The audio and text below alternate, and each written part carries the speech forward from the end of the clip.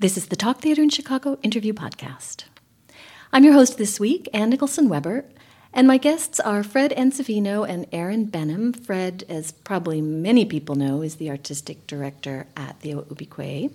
Aaron is the music director, arranger, and pianist for the current show at Theo, which is a Cole Porter songbook. And the piece was developed by Fred Aaron working with David Hyman, the choreographer.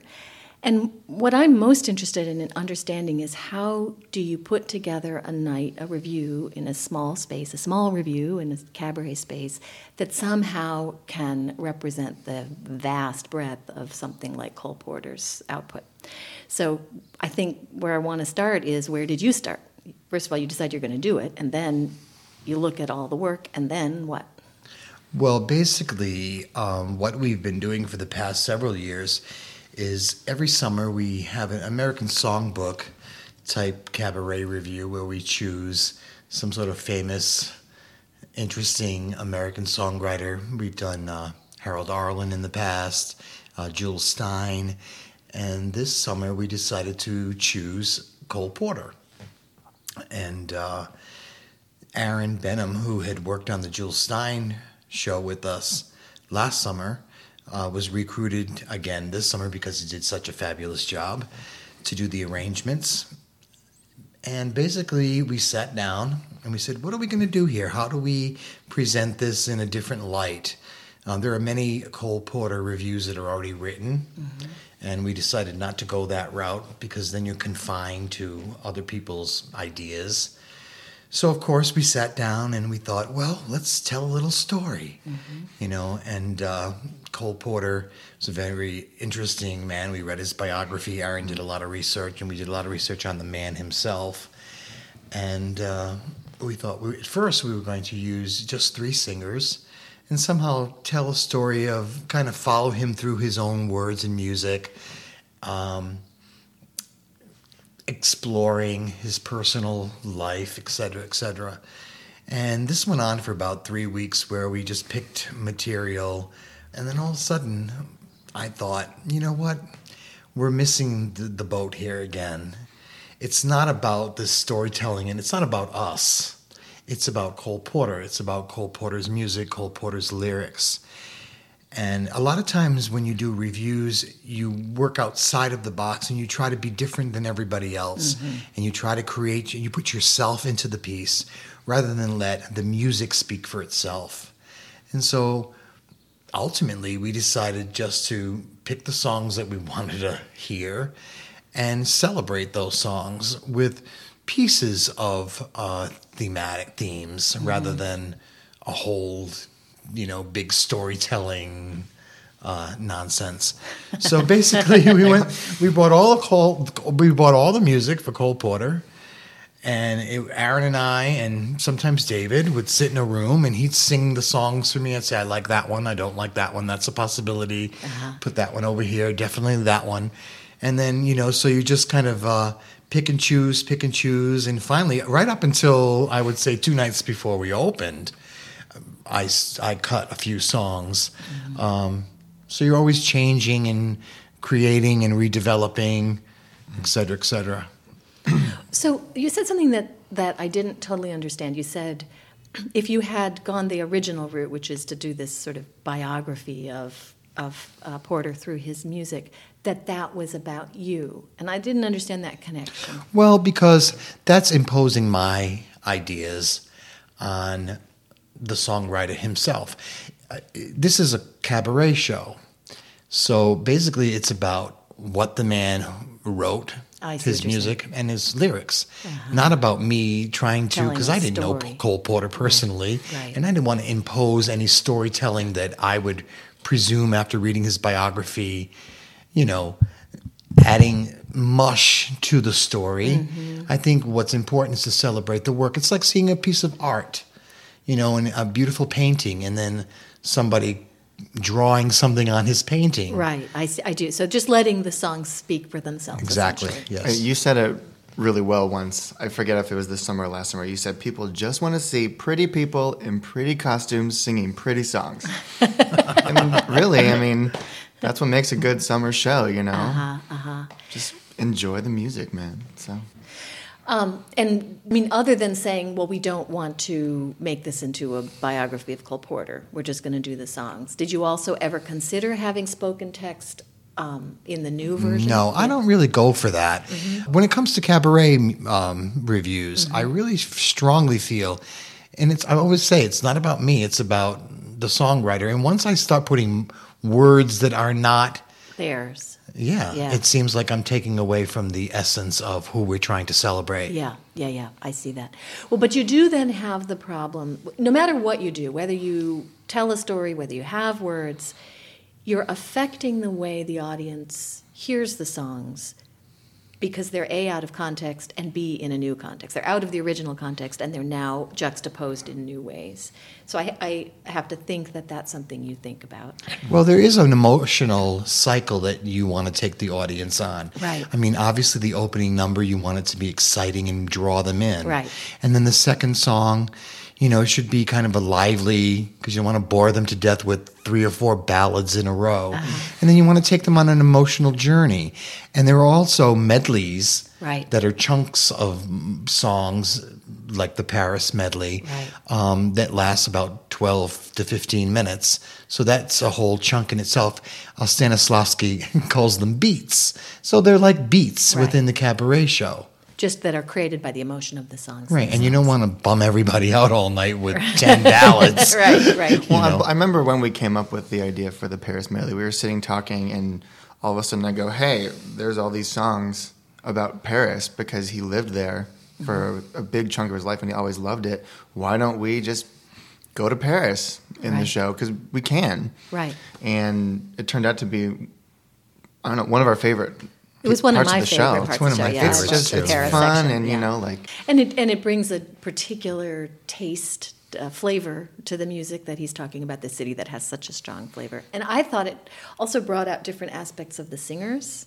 There's something about when you're being French, that it brings out something a little different. Put the beret on all of a sudden. Right. Well, see, I didn't know what I was going to do with it. When I heard the complete medley sung, I was like, well, it's not done totally straightforward. So we put it in we just kind of suggest a little French cafe, and she's the French waitress, and she's the tourist. And so that kind of stuff, I think, even though that is coming from the outside, it's sort of the opposite of what I just said. It's still, I think that enhances the experience for the audience with the music and the lyric. Yeah, I hadn't thought about this, but if you go just hear a singer do an act in a nightclub, it's them. It's always them, right? They don't play characters.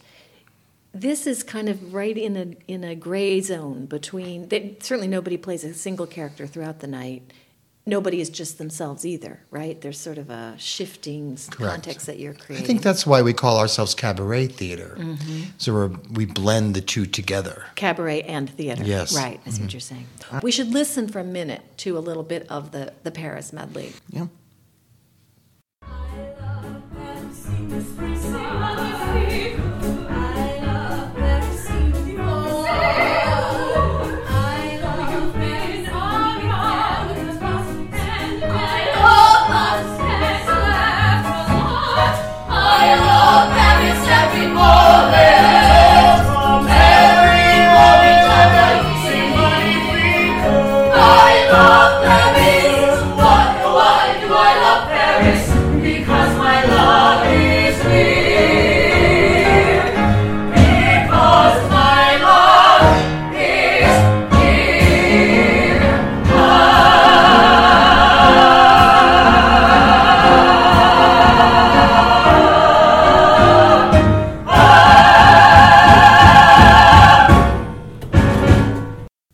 Great, thanks. So what I'm interested in is when you've really got those layers of songs going on top of each other, I would assume that just harmonically you can't do that with any 2 or 3 songs, right? There has to be some compatibility, not just in the lyrics and the theme of the song, but just musically. So what is it? What are the limitations on what kinds of songs you can lay on top of each other like that? Well, I think, if you're creative enough, you can put any configuration of songs together. Either it's thematic, that they fit together, like the medley we have, You're Easy to Love and You'd Be So Nice to Come Home To, like those just kind of Similar feelings, right? And sometimes it's, it's harmonic. Sometimes you'll find, these chords are very similar to these chords in this song, so it's almost just asking to be put together. I think that's why I like doing these things. I like finding ways to fit two songs that you wouldn't necessarily think go together, and all of a sudden making, a new piece out of it. And what are the tricks of the trade for that? I mean, how do you, for instance, just even harmonically, when you want to do the kind of contrapuntal arranging that you do sometimes, how do you do it in a technical sense? It's a lot of trying and a lot of making mistakes and then going back and fixing it. It's a little bit of fudging, compromising. You might have to move a note here and there just to get it into the chord. Fit in the chord. I don't know, it's a lot of planning. I do a lot of singing. Like, I'll be driving and I'll try singing it. Does this work? Okay, now I'm going to go home and play it out and write it out. It's a lot of trial and error for me. So it's just kind of like all the puzzle pieces, and you keep trying them different ways until they fit. And then, we would even get into rehearsal, and we start rehearsals with music.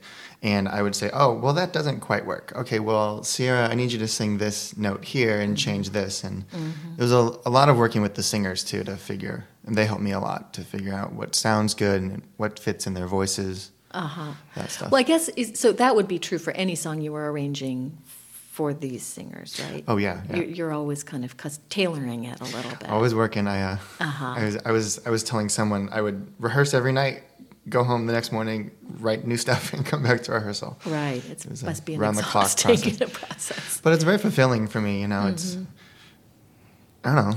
It's almost like I'm working with Cole Porter on these things. It makes me feel like I'm a part of.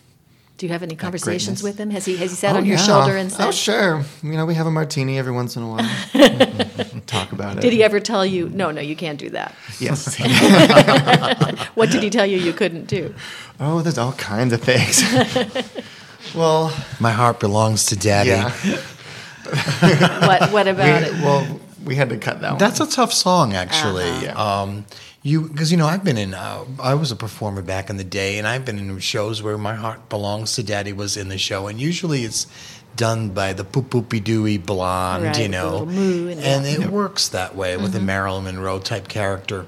Well, Aaron came in with a more sexy, jazzy, bluesy, I would say, type version, and as I was watching the performer perform it, I thought, you know what? I don't think we can get away with this in this day creepy. And age. It is very creepy to watch a young. So who's she in love with her dad? Right, Yeah, it was sort of creepy. Basically. Yeah. And so I just said, we got to get rid of this thing. That's not the right feeling for what you're trying to do here. Yeah. It worked in theory, but then when it got sounded up there, interesting, but it just didn't sound. It looked like, ooh dear. Yeah. I always think that's such an important part of making theater and probably any art is that you get these great ideas and then you put them up, and someone has got to be the one who says, "Sounded great." It's real doesn't tough work because he loved that. I mean, Yeah. I wanted to plug it earlier on, and he said, "No, give it a chance, and I did. And then 2 days before we opened, I said, "Aaron, I have to." I gave it the chance. Yeah, and I feel terrible about it. Yeah. But I think that he, appreciates me and respects me to know that I'm only going to do what I think is best for everybody and everything, so that's good. I actually struggled with this because, I always had to keep reminding myself, Aaron, you're not the composer. You don't have to, it's your job to kind of make the songs work, and you can't get too attached to some of these, Yeah. So I had to really, sometimes it was we an try to ego struggle. For we me. try to manipulate the material a little too much, and that's where the problem always lies. Yeah. I think. Well, like you said earlier, I have to remind myself it's not about me; it's about the show. Right. So. But that's interesting too. I was thinking as you were talking about the style and the historical style. I mean, I don't know, are there sort of received arrangements? Are there Noel Coward's own arrangements, or do all you have is the chord progressions, the words, and the tune? But still, you would certainly know what we're in the 40s, 40s, 50s. the 40s, 50s, how popular music of that type would have been arranged. And you would have had the choice to just do that. To my ear, you didn't do that at all. You did something that definitely brings a new take on some of these songs, right? Do you agree? Yeah. I did a lot of research, just trying to, okay, what are my options? What kind of palette do I have to paint with? What was the research? What do you mean? What were you looking at or reading I looked or at listening to? interpretations. Like Fred gave me a lot of great jazz singers to look at. We did a lot of Frank Sinatra, Billie Holiday. So listening to recordings. Listening. Yeah. Also, looking at the way that they did it on Broadway originally, Kiss Me Kate, how do they do? What videos are there? YouTube was a really big aid for me. Yeah. I watched, the way Liza and Mikhail Baryshnikov did Too Darn Hot, and Right. just trying That's to get fun. a big swatch, and then in the end saying, okay, well, that's how it was done. How can we pull from that but also make it, ours? So If you had to pick adjectives to describe your own style as an arranger, what words would you use? I don't know. I try to be orchestral, do it as much as we can, with 4 singers and the 3-piece band. Interesting, try to keep it interesting. And I don't know. It's interesting because it's interesting. From last year's Jill Stein piece and this year's Cole Porter piece, I definitely can hear an Aaron Benham emotional Voice. interpretation, absolutely. And I don't know exactly how to pinpoint it. It's dissonant in some ways. It's emotional. Sometimes he needs to pull back, I think, because arrangers have a tendency of over-arranging. And I would say that's a little too much, Aaron. Bring it back a little bit. But he definitely has a style that is very similar from the last Jill Stein piece as well. So that's a good thing to have a recognized, that's an Aaron Benham arrangement type thing, Right. Yeah, I think there are artists who can be chameleons, and that's one kind of artist, and there are artists who just have a real personality, and that's another kind of artist. Is the Still of the Night, would you say, a kind of a typical Benham arrangement? Yes. You can say no. In the spirit of, that was one of my challenges. I had this idea and I thought, is it going to work? And that was probably one of the hardest pieces to put together in the show, just because it was hard to count because there's a lot of triplets against duplets in it, and it's almost kind of very free-forming and melismatic, I guess is a good word. But in the end, I'm very pleased with it. I just think it's an absolutely beautiful way to hear what turned out to be one of my favorite Cole Porter songs. Yeah. I never knew it before I started working on the show, and I remember Fred was like, Aaron, this is a great song, we should put it in the show. And I listened to it and I thought, ooh, we could really do something atmospheric with it.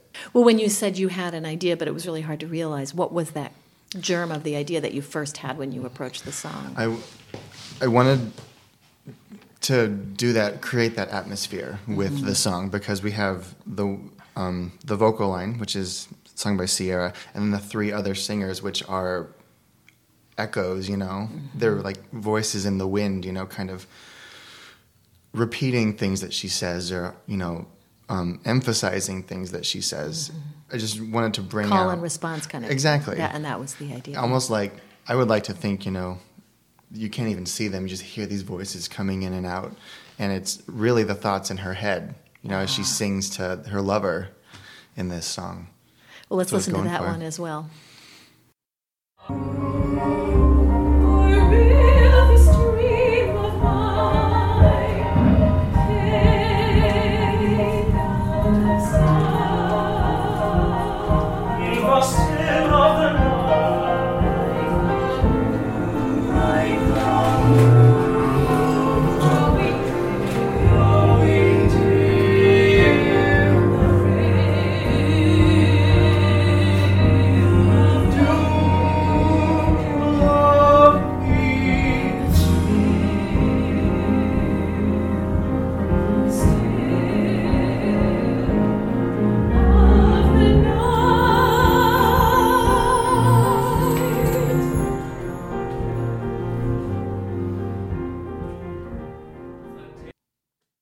That's beautiful. Thank you.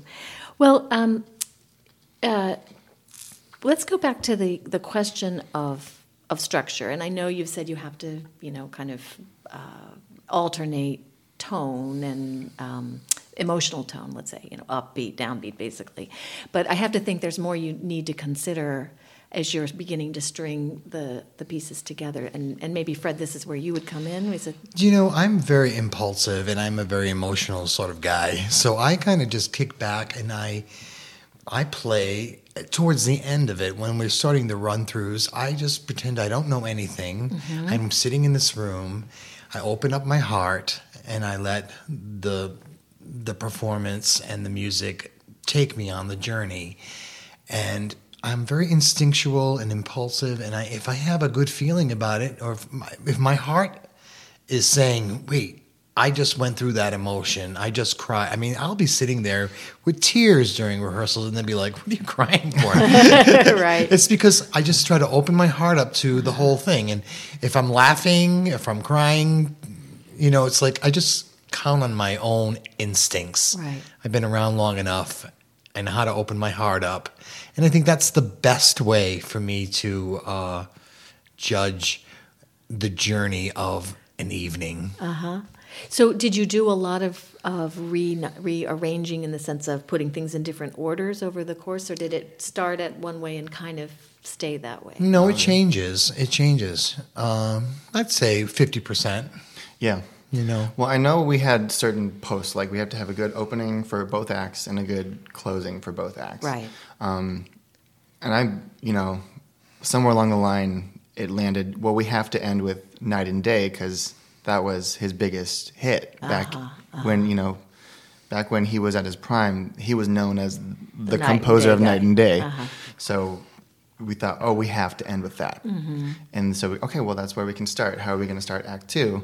Oh, Riding High is super fun. No one, it's lesser known, but it's super fun. Mm-hmm. So let's kick off with a bang in Act 2, so that we found, mile markers, and then we could, move things around. What's also important, too, is that you have a company of 4 singers, right, and you have to divvy up the material so everyone has their spotlights, right, Right. And if actress number 1 or singer number 1 sings 2 or 3 songs in a row, you're wrong. And you got to divvy it up between solos and duets and the actor ensemble, 1 right, and ensemble, yeah, and, all that. So that's the technical end of it, too. Uh-huh. So, I mean, the underlying principle seems to be just kind of variety. You have to move from one type of We thing. had I Hate Men in there at one point as a duet. And it was right before Brush Up Your Shakespeare. Uh-huh.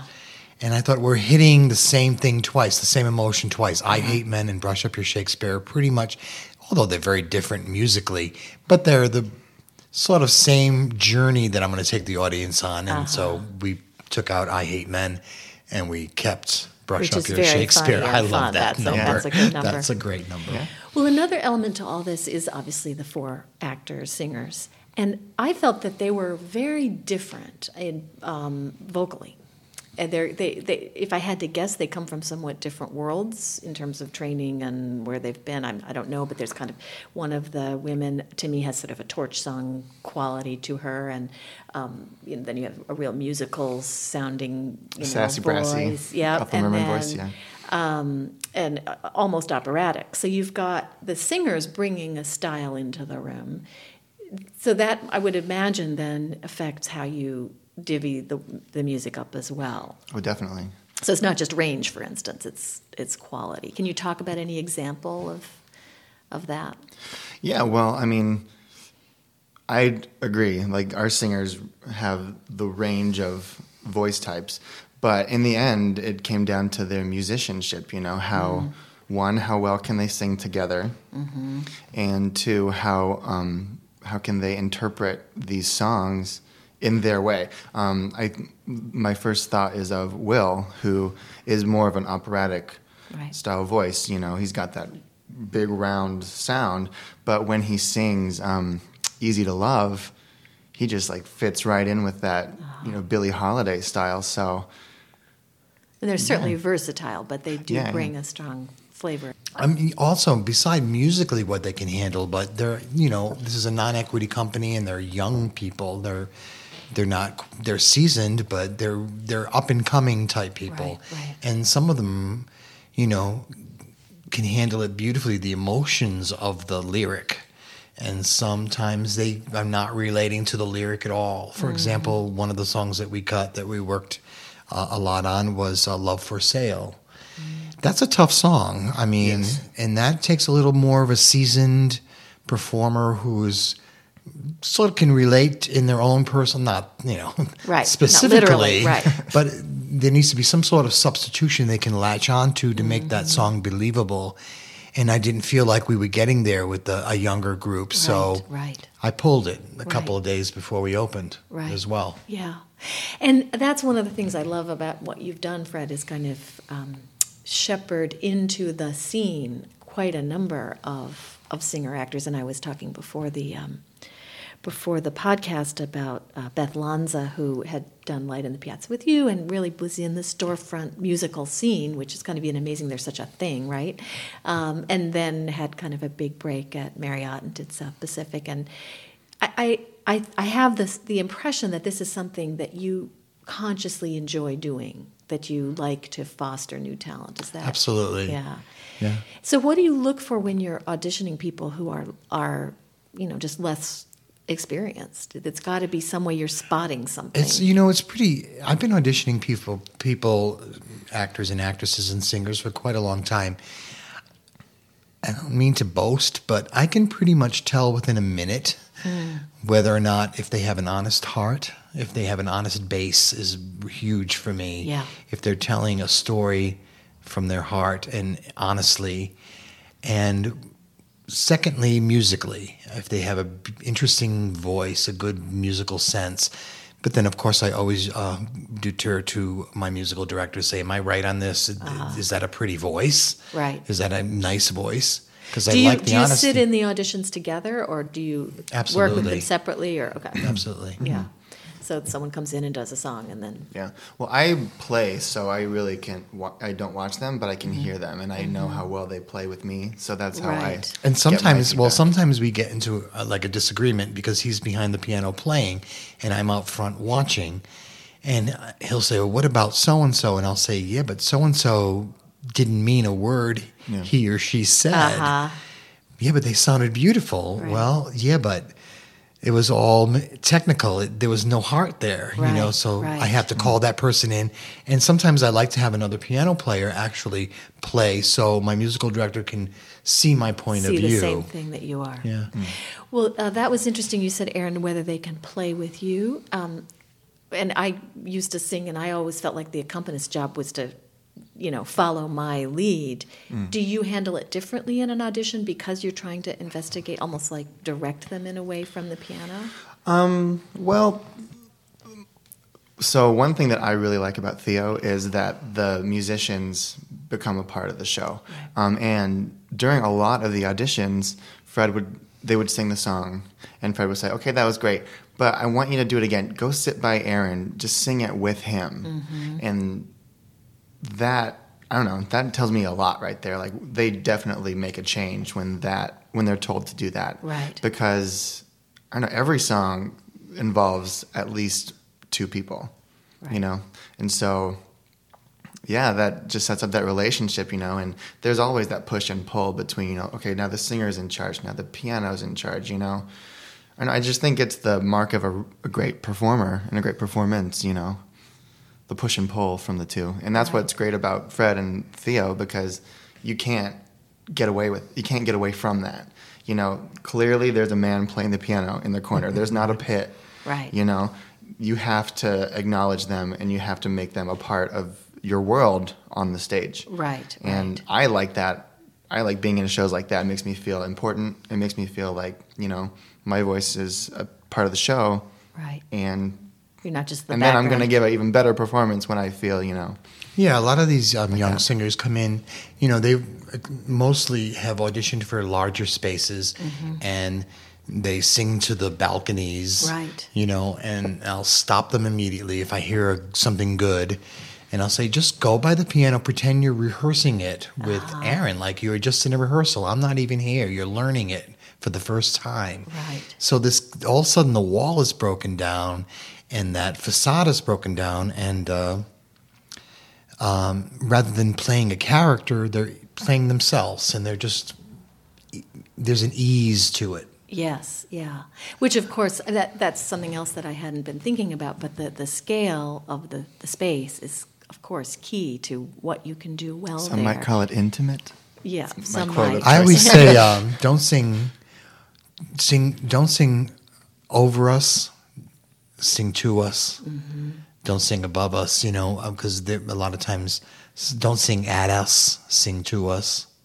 And they're probably trained for those bigger spaces. You do have to send it to the back row. And then what I'm now thinking about is that many of these songs were written to be performed that way. I mean, if you write a song for a big Broadway-type musical, you're expecting a certain type of performance. Does any of that show in how it's written, or is it just a tune? Oh, yeah.